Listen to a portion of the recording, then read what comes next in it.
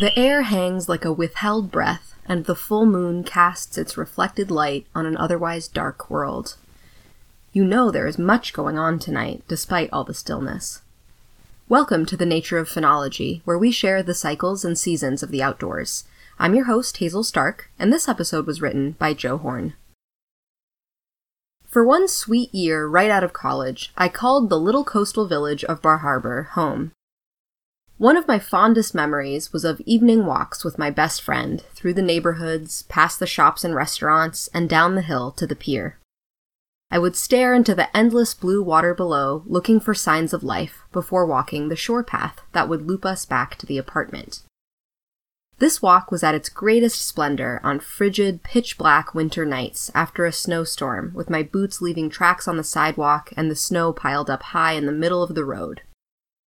But before winter, autumn, with all its seasonal ripeness and olfactory wisps of the first chimney smoke of the season, transfixed my inner naturalist and epicure.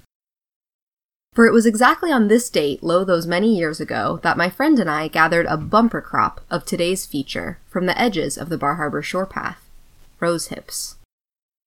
Invasion over is how my college dendrology professor characterized the non-native Rosa rugosa's status.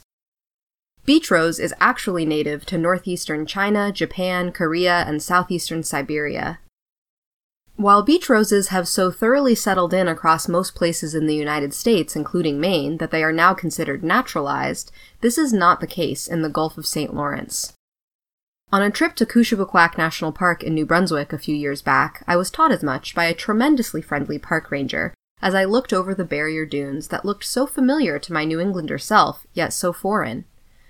Where I would have expected to see a vast monoculture expanse of prickly roses, stood a diverse and ever-shifting grassland punctuated by flowers and shorebirds, looked after by vigilant rangers and scientists who defended this unique place from the encroaching invasive beach rose.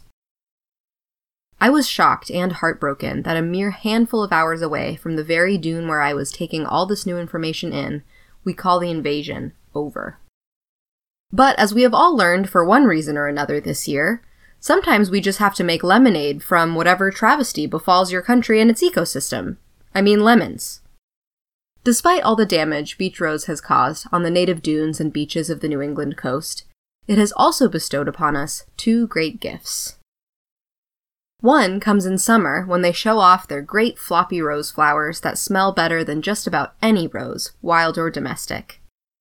The second gift is in the fall, when the fruit of the rose hip, is finally ripe for picking. The flesh of the hip is mildly sweet and tastes somewhere between a strawberry and a tomato. While eating the fruit in its raw state is a challenge, due to the abundance of seeds inside, it does make a wonderful jam packed with vitamin C. 1 cup of prepared, that is, de-seeded, rose hips has the same amount of vitamin C as 12 dozen oranges. To preserve all this vitamin C, it is best to make an uncooked jam. Yule Gibbons, in his book Stalking the Healthful Herbs, has a wonderful recipe for rosehip jam.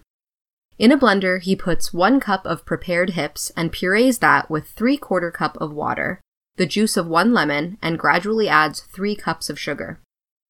He processes this until the sugar is fully dissolved. Then he takes 1 packet of powdered pectin and boils it hard for 1 minute in 3/4 cup of water before blending this along with the fruit mixture. After quickly transferring the silky, peach-colored jam into jars, he refrigerates it for up to a month or freezes it for longer. So this weekend, you could try your hand at making your own rosehip jam. Try checking ocean beaches, bluffs, or boat launches for these beach roses. I can hardly think of a better way to ward off winter illness than rosehip jam on toast with a side of rosehip tea. You can download this episode and find a link to our blog, which includes the transcript, including the rosehip jam recipe, photos, information about podcasting, and more by visiting archives.weru.org. Thanks for listening, and please join us next week for another dive into the nature of phenology.